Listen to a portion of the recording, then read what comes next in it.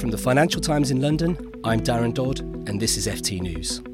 The fight against air pollution, and in particular the air pollution that kills 6.5 million people each year, is shaping up to be the big public health story of the year. In the last few weeks alone, we've seen London passing its annual air pollution limit for 2018 after less than a month. German cities banning diesel cars, and Brussels even decided to make public transport free on high pollution days.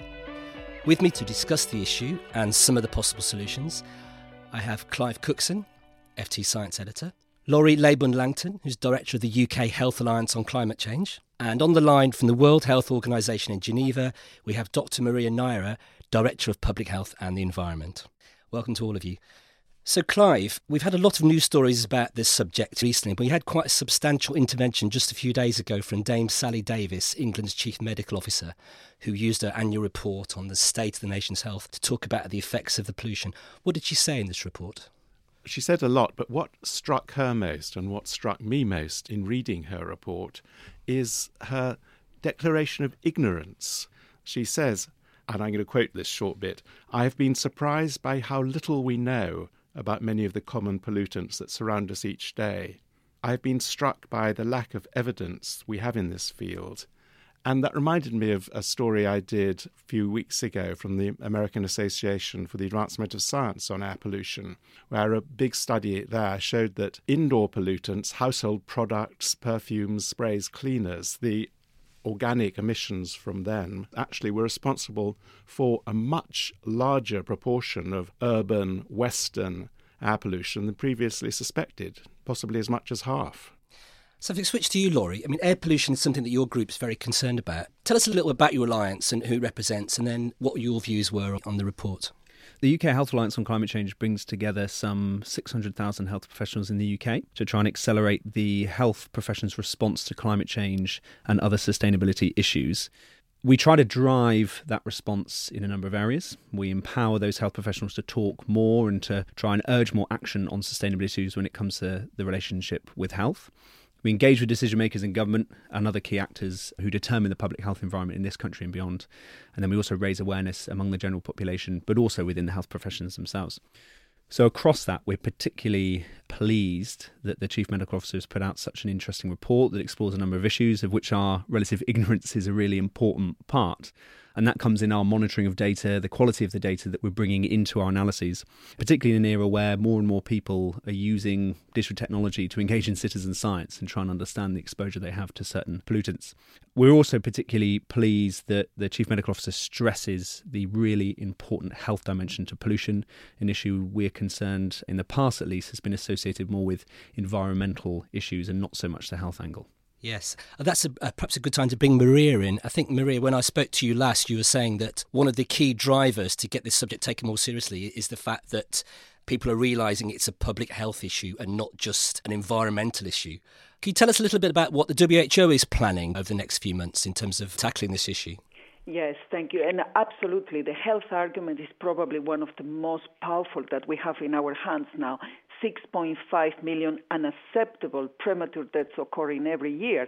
And diseases like stroke, heavily related to exposure to air pollution, or ischemic heart disease, or lung cancer. So when people understand that, obviously there is a completely different reaction by the general population, putting a lot of pressure on our politicians and then forcing them somehow to take actions. WHO is not only putting this data forward and producing all of these numbers and giving even the idea of how cities are coping with air pollution and what is happening and how it's impacting our health, given those terrible numbers.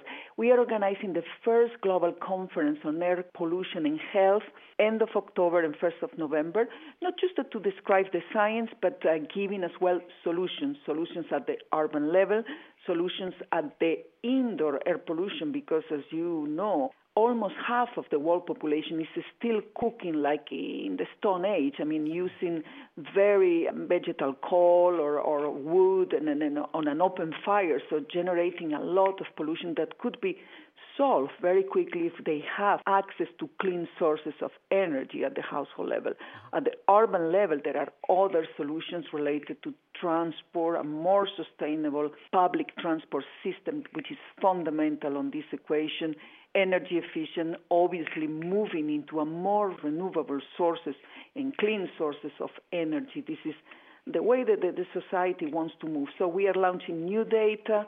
We are providing all the evidence on the interventions that needs to be put in place, and we hopefully by that we will mobilize more action and more sectors to get involved, including, of course, the health professionals, which have a critical role to play here, I think, on mobilizing all of this and scaling up reaction to air pollution as one of the most critical public health issues we are confronting now. And you said that's quite important, this idea of action at city level. I think that the phrase you said before, mayors are the new ministers of health. And I know you have a campaign, it's Breathe Life, isn't it, that focuses on individual cities. It's something we've become very familiar with in the last few months, from the smog in Delhi to the problems in London. Tell us a little bit about this, the idea of action at city level. Absolutely. This Breathe Life campaign is all about getting information about the levels of pollution in your own city. And as a citizen, you can access that. Then looking at what are the sources of pollution in your city, and then taking measures and interventions to prevent that. The Mayor of London has signed this Breathe Life campaign. We are very happy because we think that this will, with his commitment to reach the levels of air quality recommended by WHO on our air quality guidelines, I think this is a big commitment, because now to reach that level, he needs to put in place interventions that hopefully will contribute to tackle this major public health issue.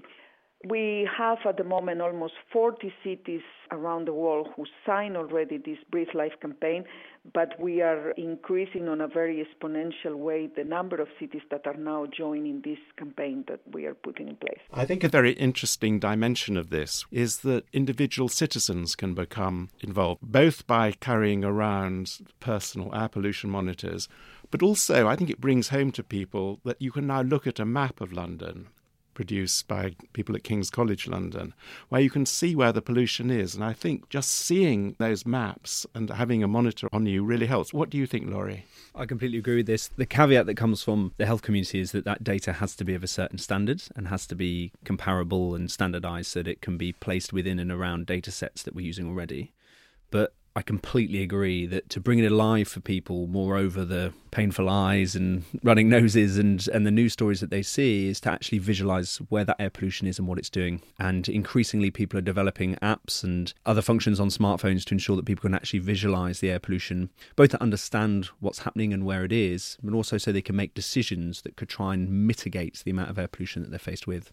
And Clive, you're telling me there are quite a few other interesting scientific initiatives at the moment. Tell us a bit about those. I was reading this week about the idea of a tower 60 metres high that's being built in China, which will suck up through solar convection dirty air and pass it through filters and push it out again, removing all the microparticles, which are one of the worst contributors to air pollution. So there are a lot of tech solutions. I also got a press release from a tire company yesterday talking about a concept tire that cleans the air, sucks in air and puts it through some living organisms. Now, I don't want to get too excited about these things because the fundamental solution is to reduce emissions, not to clean up what's there. I mean, it's rather like with plastics in the oceans. You can talk about great booms to sweep plastic bottles out of the Great Pacific Garbage Dump, but you don't want that to distract from putting less pollution in. So this is really important, that technological solutions or things to reduce air pollution that exist are really important, because this is a major problem that's affecting health now.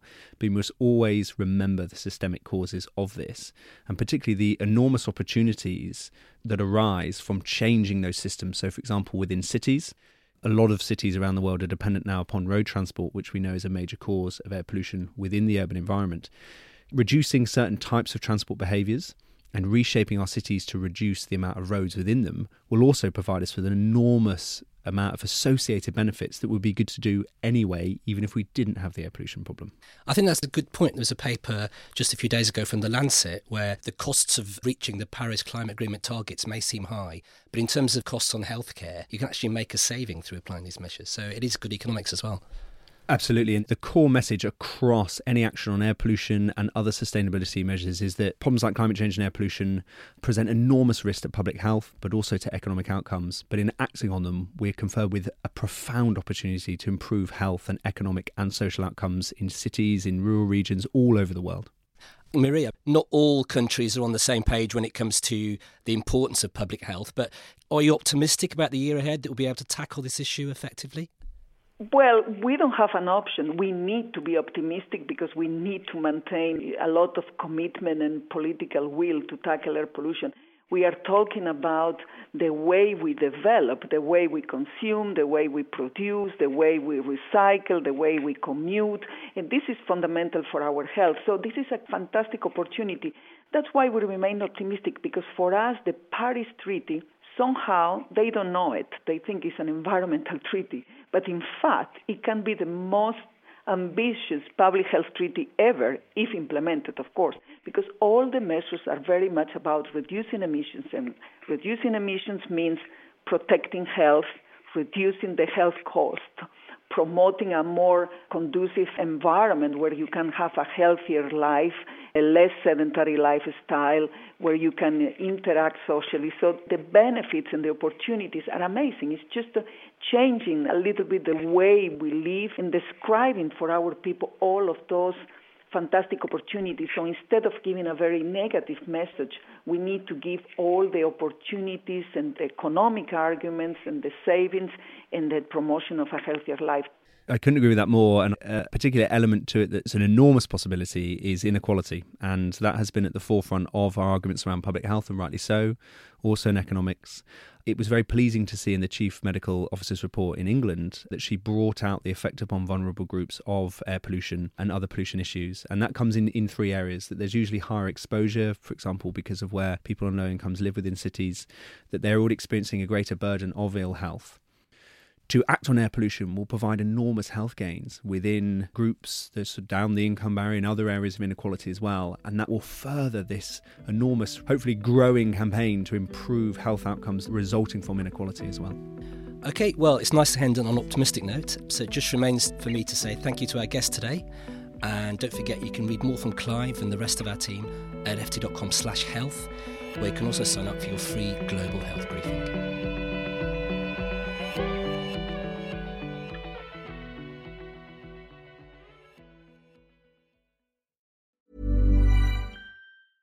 Small details are big surfaces. Tight corners are odd shapes. Flat, rounded, textured, or tall. Whatever your next project, there's a spray paint pattern that's just right.